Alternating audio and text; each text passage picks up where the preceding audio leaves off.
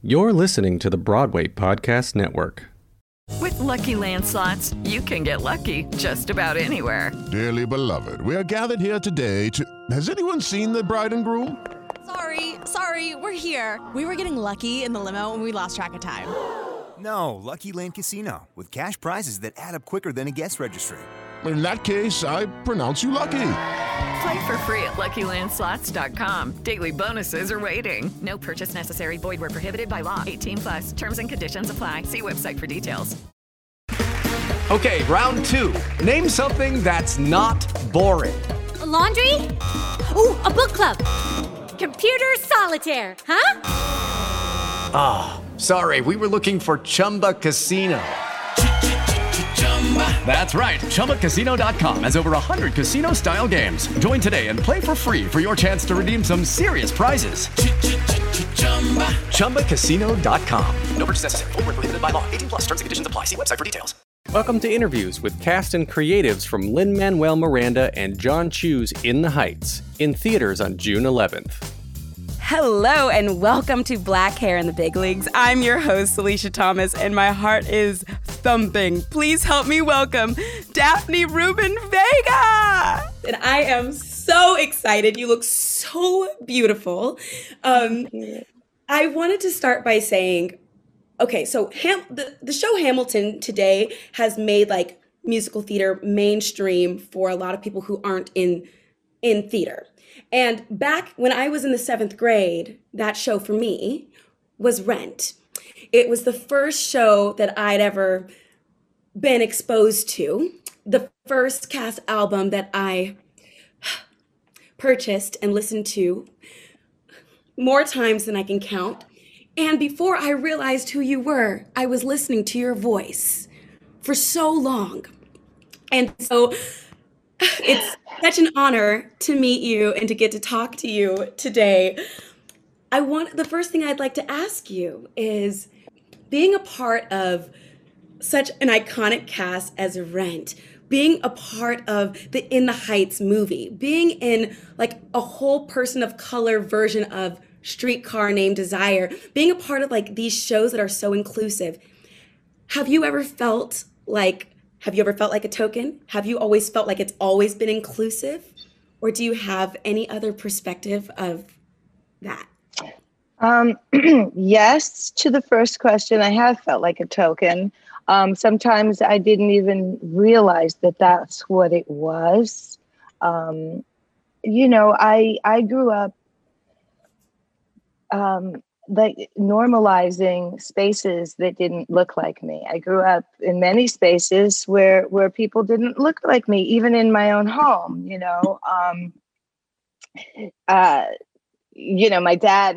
my mom passed when I was young. So, and my dad was, an Eastern European Jewish descent American, So, it feels really good to be part of the movement that changes, like that where the needle gets moved a little bit, as they say, the arc is long and wide, but it definitely leads towards something closer to equity. It's not really something that we can really, some of us can see. Yeah, I hear what you're saying, and I'm wondering, it's one thing for all of this to be a part of the conversation right now, but before it was like actively part of the conversation, like all of this diversity, inclusion, walking into these rooms, into these spaces, into these audition settings, even before you got the job, did you ever feel like, can I do this? Why am I here? Or did you feel that confidence out the gate? I'll tell you what happened when Rent exploded and was such an unexpected juggernaut. I had conversations with people who were in the industry, who knew more than I did, who meant well when they said, this is an anomaly, Daphne. Don't think that this is going to happen every day of your life. And it's not because you can't do Chekhov or, things that you've studied to do in school. It's because the world is not ready to perceive you that way. Because I remember thinking, why can't I play Sally Bowles? For example, that's just an example. But so it just goes to show how things kind of have changed a little bit, but need to change. Really, what needed to happen was for us to start telling our own stories, right? Because it which is so different. It's not trying to do Three Sisters, which is fine. We can cut our teeth on these things, but to tell our own stories is so much more powerful. Oh, I love that. I love when you said, why can't I play Sally Bowles? It makes me feel like having, as a child, you're being, well, I don't know everybody, but like being told you can do anything, the sky's the limit. And then we grow up and put these limitations on ourselves, or the world does, or whatever. And it makes me feel like, well, why not? And to continue with that. Well, the thing is that I can't play Sally Bowles, but Sally Bowles could play me. And so that's changing a little bit there. Do you know what I'm saying? I know you do. Yes. Okay. First of all, I want to know, when you were in Rent, I have no idea because I could not tell. Was that your natural hair, or did that was all me, honey? No way! Not one. And yeah. Come on! I need to boast because those days are over, but that was every single hair in that head. You wore your hair 8 times That was my hair. I was freak flag flying. Oh, I was that's flying amazing. the flag. It's so beautiful. And I haven't gotten to see In the Heights movie yet. Oh, I cannot wait. I know you're so excited. Because everybody else is. Okay. With whatever, I have no idea what you're going to look like, all the things with your hair design. Did you have any say in that, or were you just like, do whatever you want? Like, how did you approach? We have say, we have agency. Like I don't think anything was imposed, I mean, it was like, here's what we have and what we're thinking. And it was like, okay, let's see what I can work with and play with and help create, I mean, I love clothes. I love self-styling, help, I love makeup. I love playing dress up. And so, it's really fun when you get to have a character that enjoys playing dress up, more than you do. Right? That's so cool. Okay. Now this question it can be a little leading because you're iconic. Thank you. Because you're welcome. You're so welcome. Because you're like an icon, it might already be a given. But when you are on set, whether it's for a movie or you're on stage or backstage for Broadway or anything else in between, do you, as a person of color, feel seen? As a woman, feel seen? And I say that's leading because you are who you are. It might just be a given.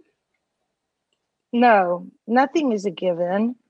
In the Heights, yes, absolutely. I've worked with Kiara Hoodies also a few times for many years, and in certain rooms, definitely feel seen. I worked on a show called Empanada Loca, which was a solo show. Written and directed by Aaron Mark at the time for Labyrinth, and I felt seen. And then we can move into other spaces and like go into our makeup and hair trailers and be like, I don't feel seen, right? And so really it feels imperceptibly slow. But I do. I'm a romantic. I feel like it's morphing as we speak. But yes, and you never know how much you've missed not being seen until you are. Sometimes it's like I didn't know that I was lacking this. I'm not crazy. Yeah. A lot of this work that we're doing to just shift the cultural gaze ever so slightly is incredibly powerful for those of us who are like, oh, I didn't even know I was missing this. Right. You know, Daphne, I think that's all the time that we have already. And I just wanted to say thank you for your time. You're so beautiful. I don't know if you styled yourself today, but it looks thank you, Stalisha. Gorgeous. And thank you for your time. Yes, peace and blessings. See you next time and enjoy the film. Hi, this is Dori Berinstein from Deep Dive Broadway and the Broadway Podcast Network. I'm thrilled to be talking today with Olga Merediz and Jimmy Smits, stars from the film In the Heights. I'm so excited to talk to you. Congratulations with the film. It's spectacular. And Olga, I can't tell you how many times I saw and loved you in the original production of In the Heights. You both have fascinating history with this show.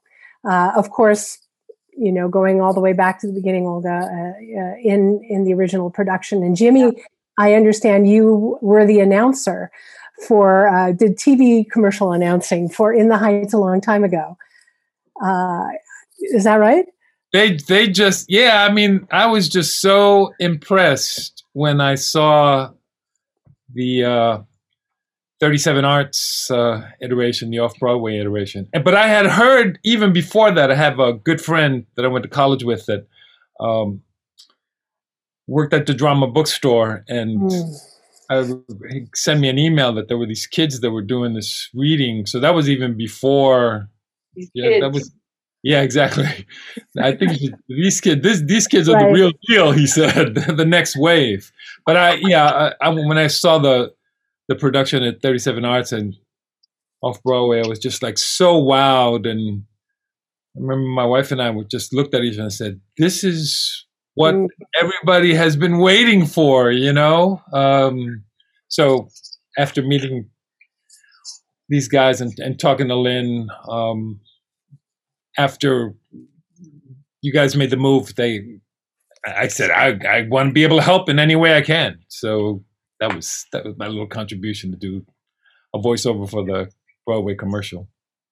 Amazing.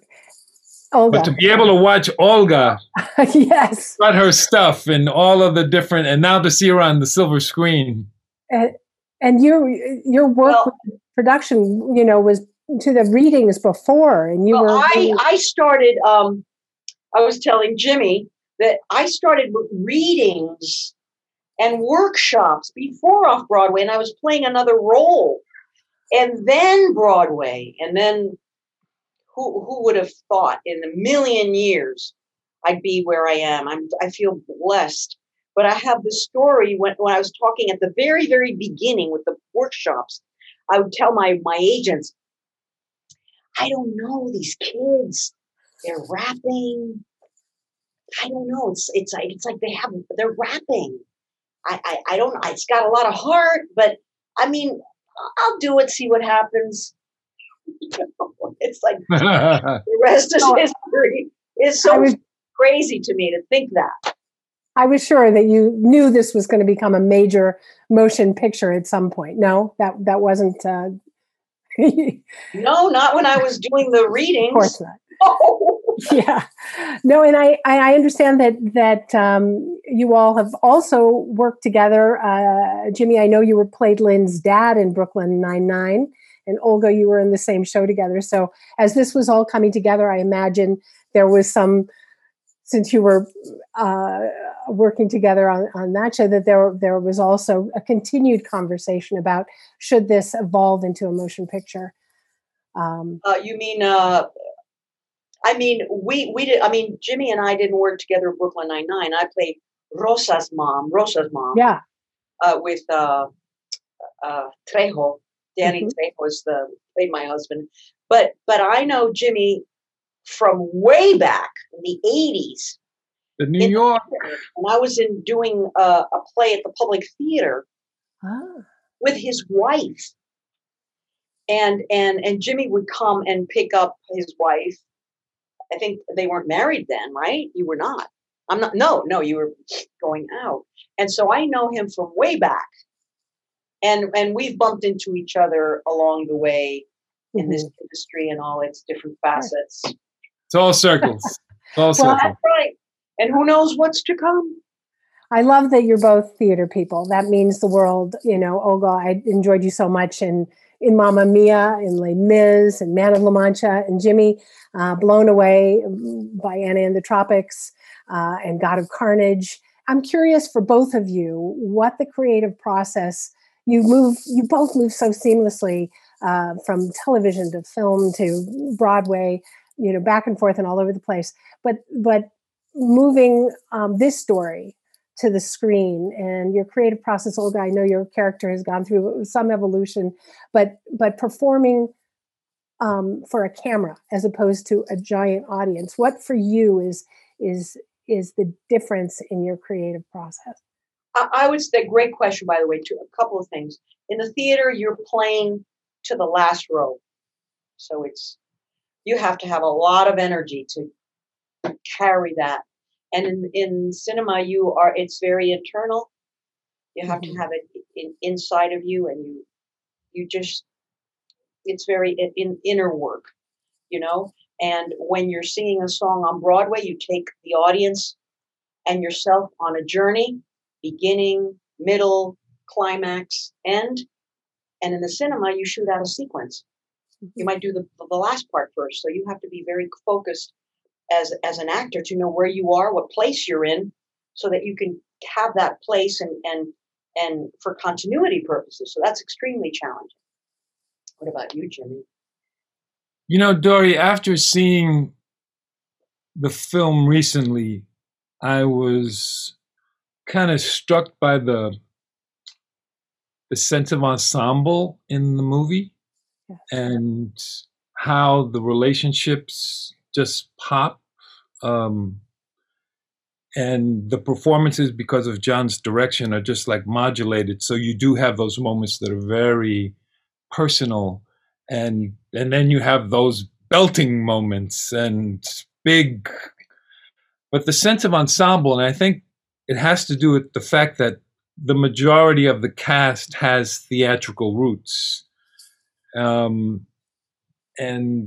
because there was an involved rehearsal process prior to the actual filming, I think it coalesced the group in a really wonderful way, because it's just like gear shifts that you do. So, and hopefully you have a talented director like John Chu that's able to help you modulate a performance that, like Olga had in the Paciencia and Fe sequence, which is such an out of sequence thing that she had to and was able to modulate. But I just think that the theatrical springboard that the cast has as an ensemble really pays off in a big way with regards to the film. It was an exciting opportunity, Olga, for you to be able to, through the film, you know, open up the character and open up all the opportunities for engagement all in many different ways. Yes, to really sit down on a New York City, Washington Heights stoop and be in a real apartment, and the subway tunnels, and the way John Chu directed it. His sense of cinematic visuals are amazing, and the way he just breaks that fourth wall, and he really tells the story of Abuela Claudia. It's just amazing. I just had to be there, and everything was happening around me. But it's impressive. Well, New York really is a character in the show. I just have to say, because I know our time is up, that, you know, when I saw the show on Broadway, it was a show for the world. It was everyone's story. And having seen the film, I feel the same way. You're telling my story, you know, and I know the world is going to embrace it. And I'm so excited it's out as a film. Congratulations to you both. Thank you. That means a lot, Dory. Thank you. That means a lot. Terrific. Olga, I'm sorry, you were going to say something. No, I'm glad you said that, because these themes are universal. about family, community, and the music. It doesn't matter if you don't speak the language or the slang or whatever. The music it'll cut right through, and the dance. Couldn't agree more. Thank you both so much. Enjoy all of this. You're going to make so many people so happy. Pleasure. Thank you. The movie we need right now. Oh, absolutely. Absolutely. It's a little bit of joy. Very much so. Thank you. Thank you, Dory. Thank you. Hello, I'm Jesse McAnally, the host of Musicals with Cheese on the Broadway Podcast Network, and I'm lucky enough to be talking to Kiera Alegria Hudes, the screenwriter for the film In the Heights. Thank you for sitting down with me. I really appreciate this. This is wonderful. I'm so excited. I'm just going to get right into it, and I'm going to get some nuts and bolts questions out really quickly. I'm very curious about screenwriting for theatrical styling. So I saw the film on Sunday. Wonderful, wonderful movie. Thank you. But I'm very curious, how do you write action lines when there's dancing? Do you get into the specific nitty gritty, like, here's what happens with this line, or you'd be like, they dance? I love that question. I mean, I'm such a writing nerd, so I could go on and on about the technicalities of it all day. It varies number to number if you were to look at the screenplay. Mm-hmm. So for instance, if you were to look at When the Sun Goes Down, that was probably the last musical number we decided on what to do with it. We weren't sure. John and I kept talking about it and it was completely his idea to do it on the side of the building. He came to me, he pitched that idea. I was like, absolutely. Because I like Nina, fell in love when I was a teenager, and that's how it felt. It felt like gravity works differently, Mm-hmm. And so in the screenplay, because that came late after I'd already written maybe the shooting draft of it, it's very minimal. It's just they dance on the side of the building. And it's left to John to storyboard. It's left to the choreographers to storyboard. And they had to do a lot of really interesting gravity trick work to make that happen. And so even when we brought in those specialists who were kind of playing with the centers of gravity, they changed the storyboard a little bit too. And then Lynn wrote a new musical thing. So that's very minimal in the screenplay.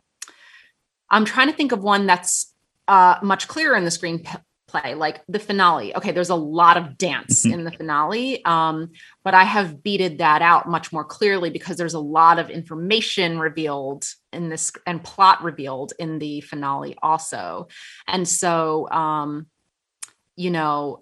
we change settings. We go back and forth from here and there, from Washington Heights, Dominican Republic. And I had to really closely script out those beats. And then the choreographer took them and John took them and made them into the scenes that they are. But that was much more closely crafted. Mm-hmm. Speaking of that framing device, was that your introduction, or was that John, or was that, when did that become? Because that was not in the original show. That was mine. And yeah, it's for a few reasons. One is when you're on a theater stage, the set is the block. We can't go to Abuela Claudia's Cuba. We can't see it. We can't go to Usnavi's Dominican Beach, but we can on screen. And why wouldn't we? These places are rich. Also on stage, we can't go in Abuela Claudia's living room. Even going in her living room, I had to rewrite her scenes with Nina because that's a much more intimate setting. Mm-hmm. So those scenes became much more personalized because they're not, out in public on the block. So yeah, I was like, I want to see Usnavi on his beach.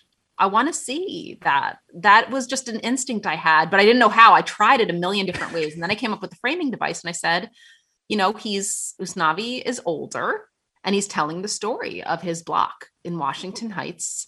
And what that gave us then, the domino effect of that is that then we get an even younger generation than Sunny. And that's when I knew this is really right for the movie, because it has always been, In the Heights, has always been a multi-generational piece at heart. But for Sunny, the 16-year-old, to no longer be the new generation, actually for there to be the next generation coming up, that was really exciting to me as a prospect.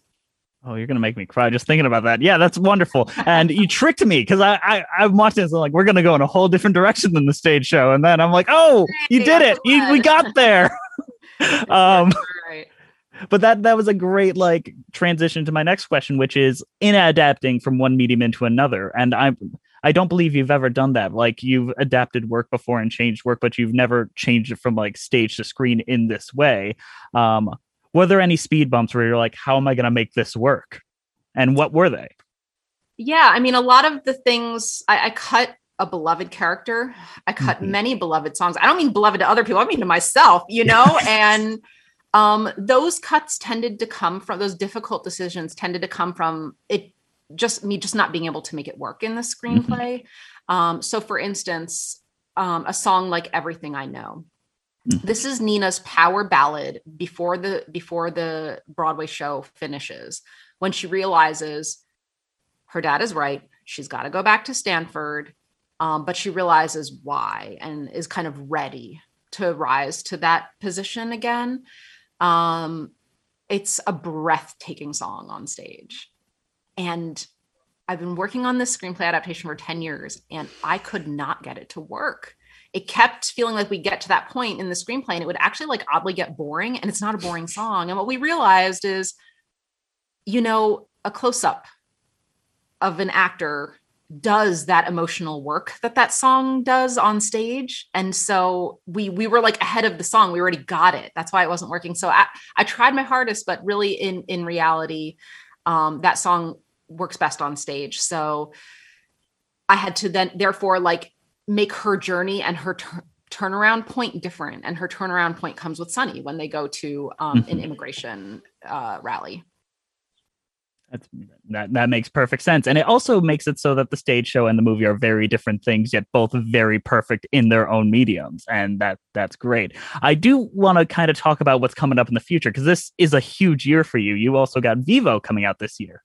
Yes. What was it like writing an animated film? Like I want to know all about that. It was so fun. I can't believe I have these two movies coming out because they just represent some of like the best times I've had as an artist in my life. The thing that was really, there's a million fun things about Vivo, but just to pick out a few, creating those characters was a dream. And I was able to use inspiration from my real life and the kind of people who did not see themselves reflected on screen. And I was like, I'm turning you into a lead animated character. And those characters haven't been revealed yet, so I'm not allowed to say who they are. Right. I can't wait till they do, and then I'm going to scream it all from the rooftop. Another part of Vivo that was so fun to write is it's totally romantic. It is such a romantic movie, and I'm a romantic at heart. So to just tell a love story, I was like, what movies are love stories anymore? I don't know. It seems like a genre we've moved on past. So it was really cool to write a romance. That's incredible. All right. Here's a pitch for you. I really want to know this, but feel free to like be vague as you want about it. What is your dream project? If money, feasibility, and so on weren't like factors into this, what would it be if you were given all the money, all the resources in the world tomorrow? What would you immediately start working on? It might be a book of haikus for all I know. Sometimes they're big and sometimes they're small. The answer to that is in the Heights. The answer to that is Vivo. I just wrote a memoir called My Broken Language that's out now. And these are all my dream projects. I'm working on lyrics for a stage version of like Water for Chocolate. That's my dream project. So I kind of am in a really, blessed and beautiful position where I can say, is this my dream project? Yes. Great. I'll write it. All right. I think I could squeeze in one more question here. I'm really appreciative of your time. And don't worry, this is not going to be a real question. What is your favorite cheese? I run a podcast called Musicals with Cheese, and I love getting people's opinions on cheese. I was like, musicals with cheese? ¿Qué ejemplo? I'll tell you what, there is, on the best date nights I've ever had, my husband and I have splurged and gone to El Comento, a very fancy hotel in Old San Juan. And they have a cheese hour. And on their patio, a slice of aged Manchego cheese is just about perfection. That is as good an answer I think I could ever have asked for. My goodness. That was great. Since I have a little bit of free time, what cheese would you equate with In the Heights? Just a rating of cheese, like if you had to compare it to it. Ooh. Probably like an oozy shredded cheese that's just like sprinkled on everything and gets into all the good stuff. Perfect. All right. Thank you so much for your time today. That was wonderful. Thank you so much. My pleasure. Take care. This is Ruthie Fierberg from Why We Theater on the Broadway Podcast Network, and I am so excited to be talking to producer Scott Sanders about the In the Heights film that we've all been waiting for. Yes, Good morning, really. Scott. Hi, how are you? Nice to see you. Nice to speak to it with you. And Nice you want to know your what? audience. This is coming full circle for me personally, because back in 2009, I worked for the producing office, Kevin McCollum and Jeffrey Seller, who were the producers of the Broadway musical on stage. So now to get to talk to you about producing the movie is super exciting. Well, I agree with you. I happened to be fortunate enough to both see it off Broadway, and then I was a guest of those folks on opening night on Broadway, and was so blown away by the freshness of it and the energy of it. And I really loved that Jeffrey and Kevin and Jill, took it from off Broadway and said, yes, there is a space for this story, and there's room to tell stories of characters that some of us haven't seen before. And obviously, Lin created a score that none of us had ever heard before and really turned Broadway on its ear. So it was so exciting. A couple of years later, I was on a set in Atlanta making a movie for Disney, and Lin was an actor in the movie. And he came over to me one day and said, hey, another studio was going to make In the Heights as a movie, and they've decided not to make it. Would you like to produce it? And of course, I was so flattered and honored. And I said, yes, I think In the Heights would make a beautiful movie. Of course, I'd love to do it. And then it was interesting that about a year before that, I was having breakfast in LA with a young John Chu, who was a burgeoning filmmaker. And I was so impressed with his vision and his energy and his passion for music and storytelling and heart-filled stories and dance, really. And so I filed a little note in my head back in those days. I wonder whether John Chu would be a great director for a Broadway show or a musical film one day. So here I am with Lin, and he said, what about you producing this movie? And I said, what about John Chu as the director? And he said, you're not going to believe this, but Vanessa, my wife, and I had our first date seeing Step Up. We love John Chu. So it was again, kismet back in those days for me too. And so I'm so thrilled to be here all these years later, finally being ready to put this movie out for the world to see. That's amazing. Thank you for sharing that story. It's funny. I was watching the other day, the Howard Ashman documentary on Disney Plus. Oh, isn't that great? Known as Howard. And there's a question in there. I think they're at the 92Y that asks him about making movie musicals. And he says, doing it in animation, I think, is one of the only ways it actually works, because the characters can take this on. And I think making movie musicals is, I think I'm crazy to have done Little Shop, or I'm crazy to attempt to do anything else. So what to you, we've seen major successes and major flops in the movie musical genre. But if this trailer is any indication, In the Heights is going to be a success. I mean, it is vibrant. It feels epic already. So tell me about making an adaptation that feels like theater, but is on film.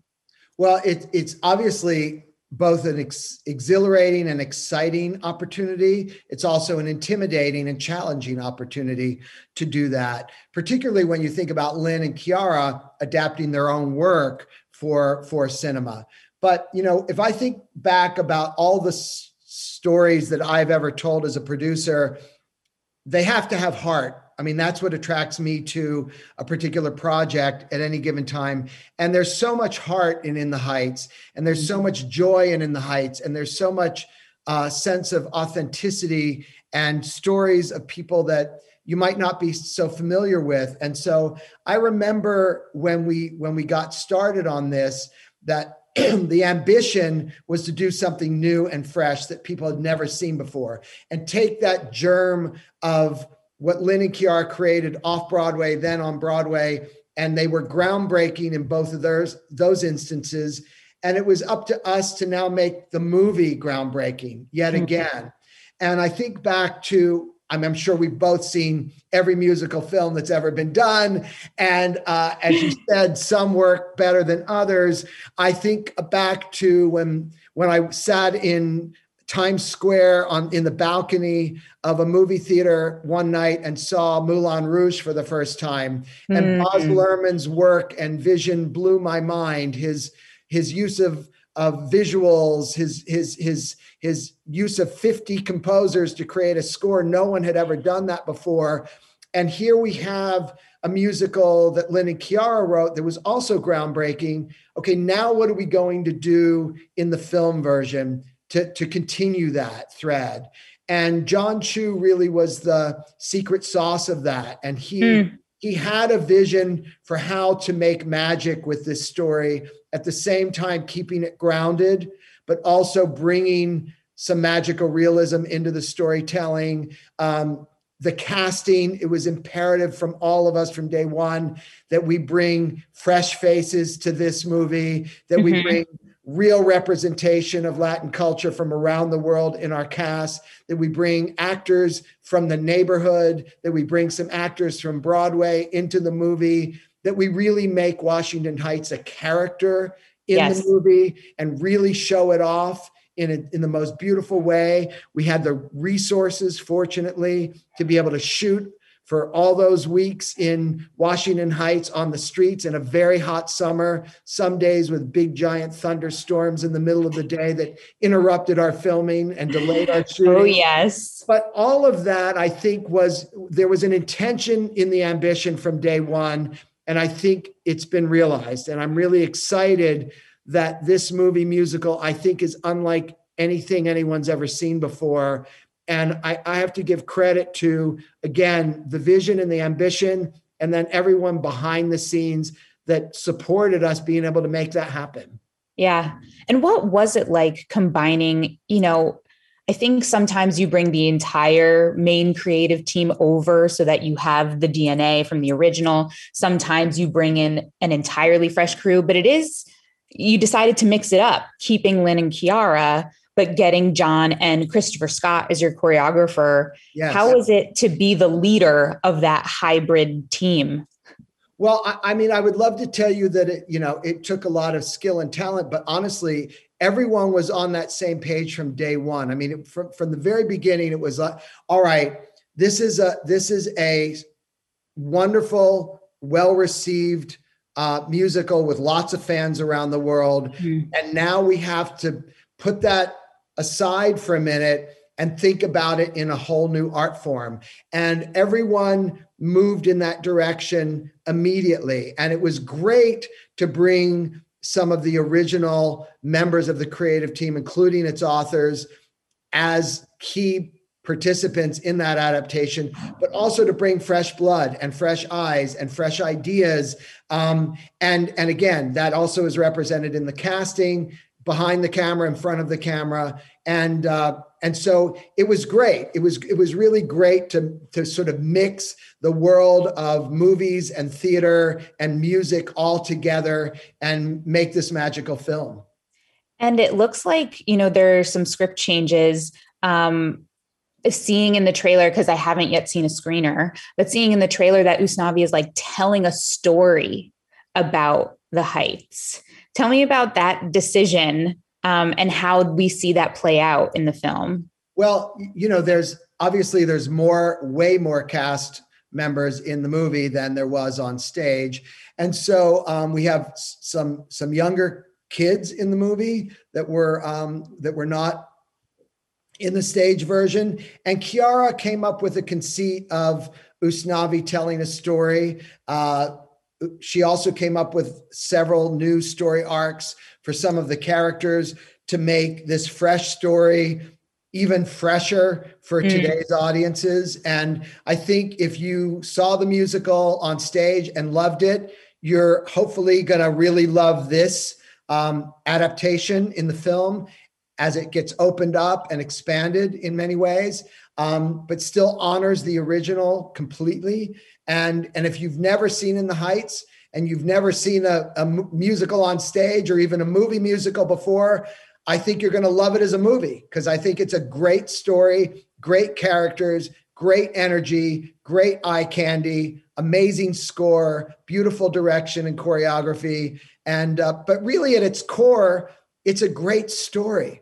And no matter where you live around the world, whether you even know what Washington Heights is, if you've never even visited New York before, I think what this last year has taught all of us is we're all part of a community. We're all part of a family. We've all been separated from our community and our family in many instances this past year. And so we realize the importance of what community means. And whether you live in Asia or South America or North America, a community is a community. And so this microcosm of Washington Heights, I think, really represents what it feels like to be part of a group of folks and a family, and what you go through, the ins and outs and the ups and downs of that. And I find it very encouraging. And I think, my favorite song in the score is Just Breathe.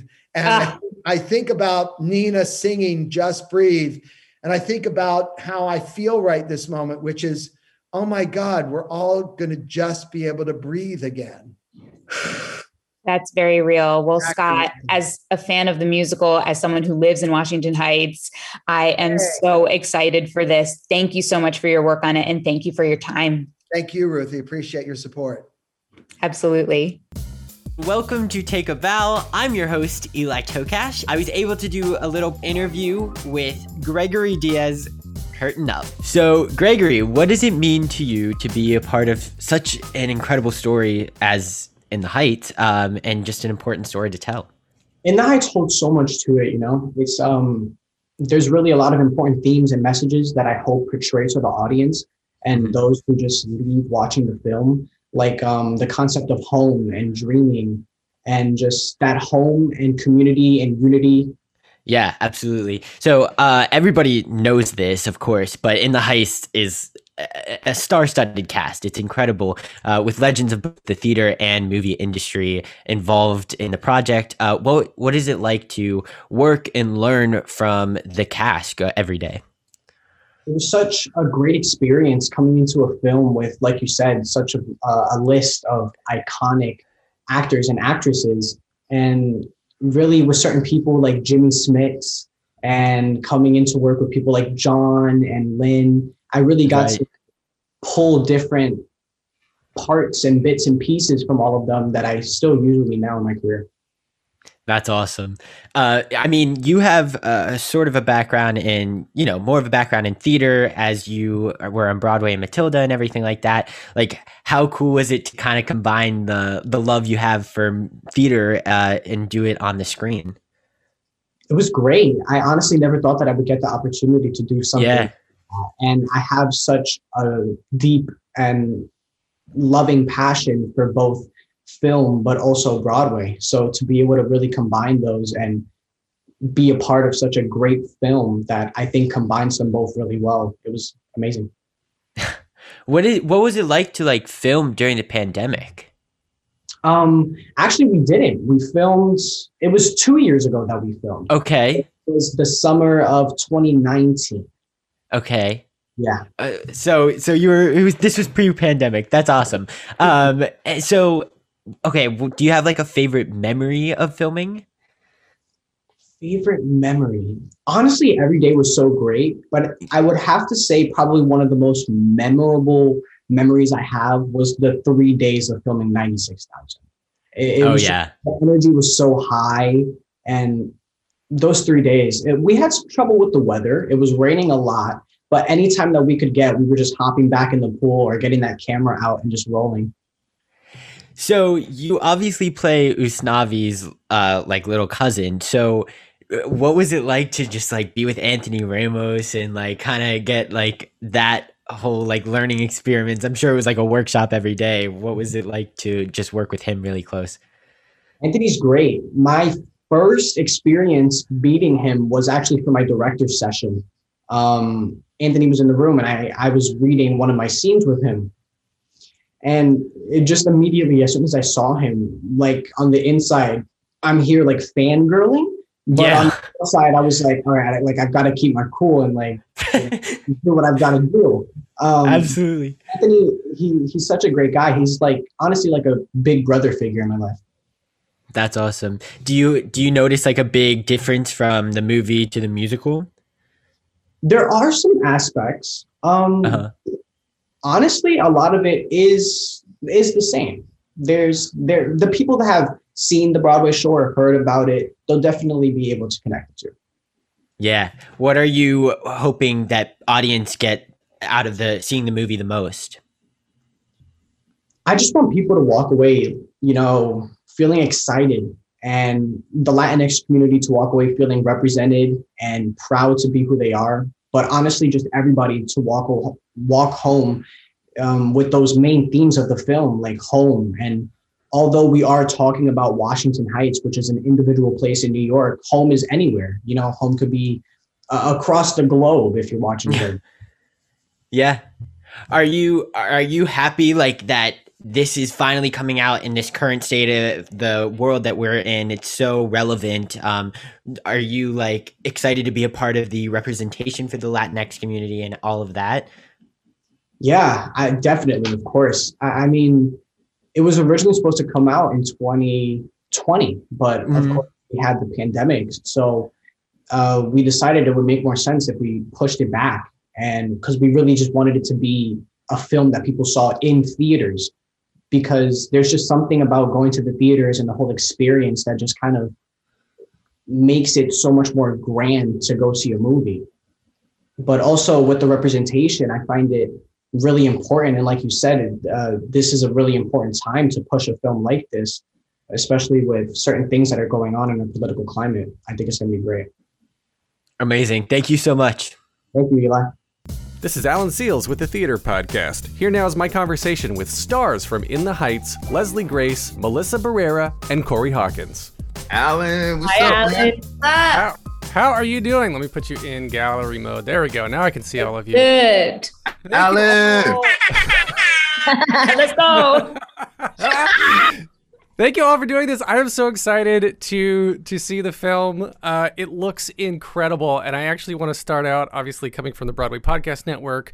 My background is in theater, and In the Heights, of course, we all know where it comes from, the background and the theater overlap it has there. But all of you, Melissa and Corey specifically, you both have very specific theater backgrounds. Corey, you even have a Tony nomination, and Leslie, you have a slightly different background coming from the singer-songwriter world.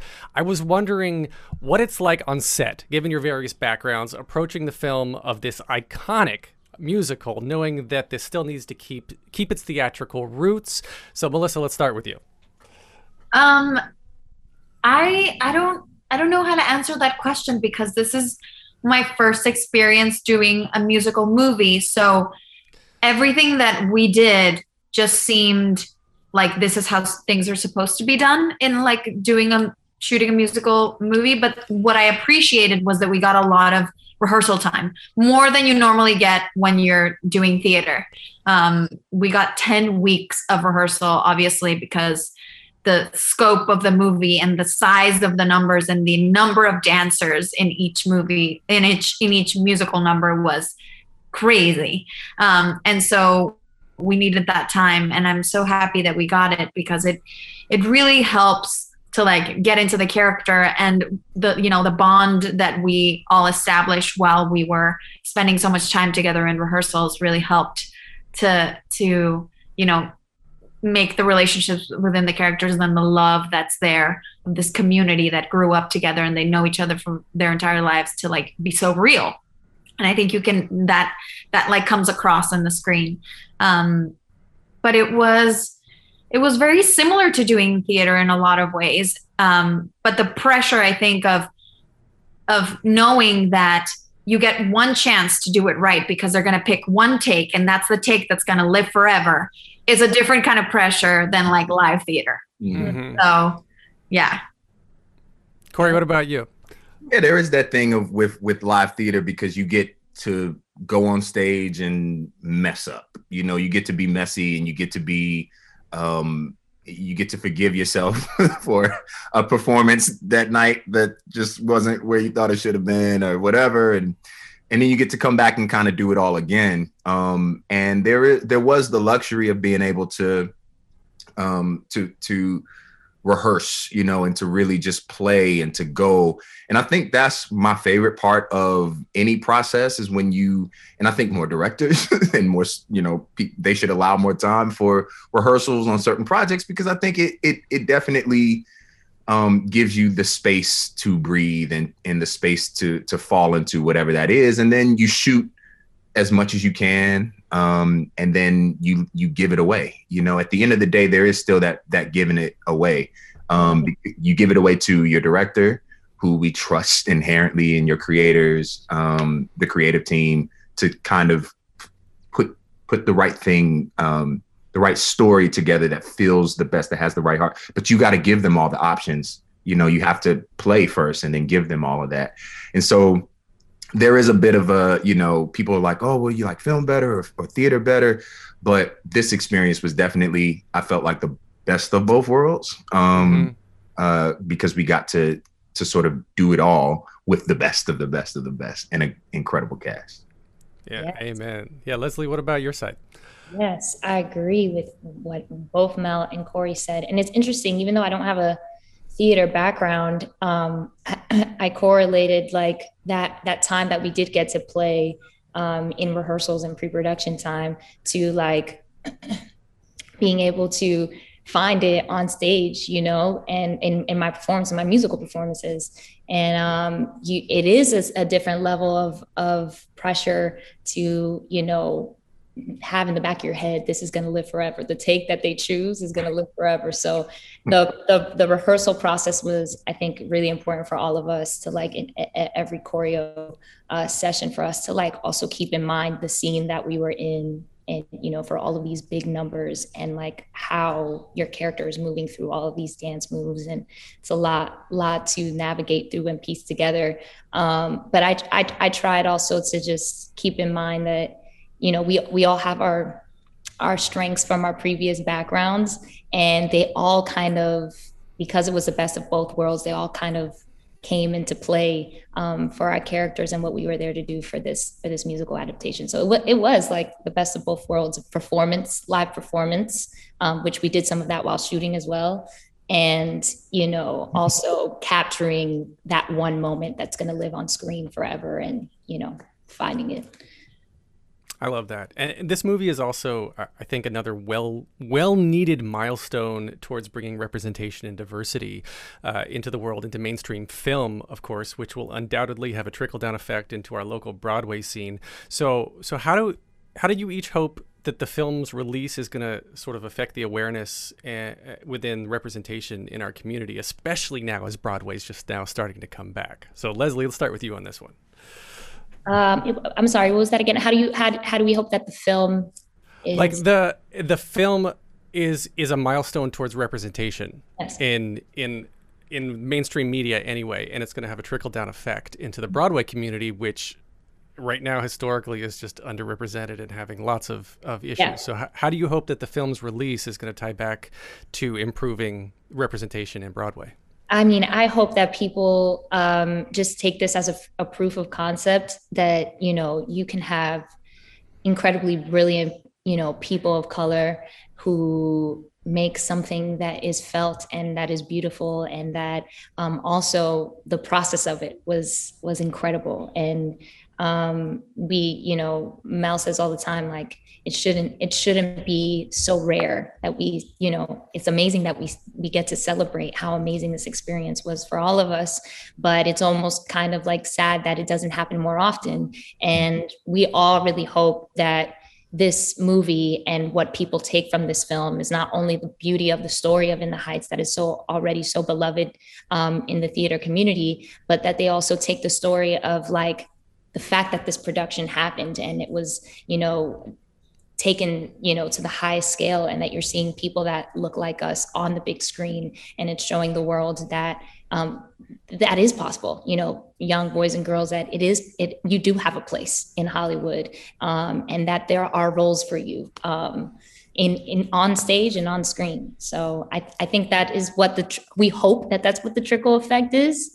And that's like the biggest purpose, I think, behind why we all felt so connected to this project. I love that. Mel, what do you think? I mean, I think it definitely is going to be a before and after, I think, in the industry of this movie, because we haven't seen anything like this in a really long time. And if we have, it hasn't been with the support of a major studio like Warner Brothers. Like, it really is a beautiful thing to see how Warner Brothers is backing and believing in our movie, because it makes us feel like our story is important and our voices are important. And I think in this moment in time where we're finally not staying quiet and being loud and calling for representation and for being allowed to tell our stories. And I feel like Broadway has always been a little bit more diverse in many ways, because in the theater, you get away with casting diverse roles, but what I have noticed is that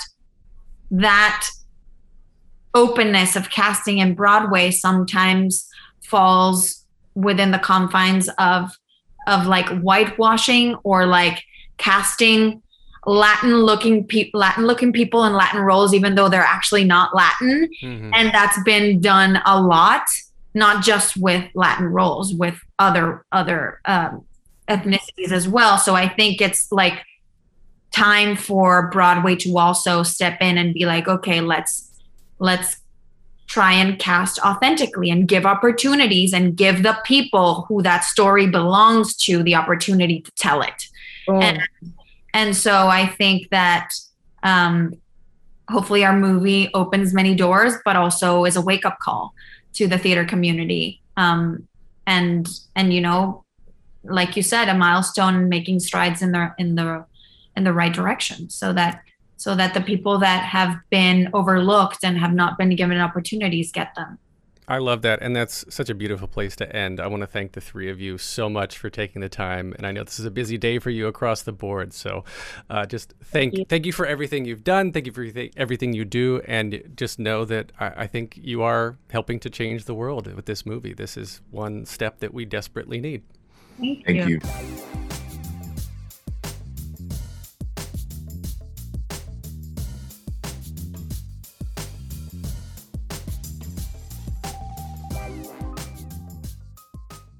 Have you ever wondered how your favorite performer actually feels? Well, here's your chance. Welcome to The Quiet Part Out Loud with me, Bobby Steggert, Broadway actor and now a therapist to a whole host of Broadway creatives. Part interview, part therapy, this is not your typical podcast. We'll go right to the heart of things with some of your favorite artists, what they still struggle with, what lessons they've learned, what they haven't figured out yet. There's enormous power in saying the quiet part out loud. Are you listening? Hey, it's Leslie Odom Jr. here on the Broadway Podcast Network to tell you about the Rise Theater Directory, a program of Maestro Music. Rise is a national online resource designed to connect and empower backstage and administrative and creative theater professionals from underrepresented backgrounds. If you work or aspire to work in the theater community, this can help you find your next project. And if you hire theater professionals, search the Rise Theater Directory to find your next team. Create your profile now and get more information by visiting risetheater.org. That's theater with an RERISETHEATRE.org, because only together we rise.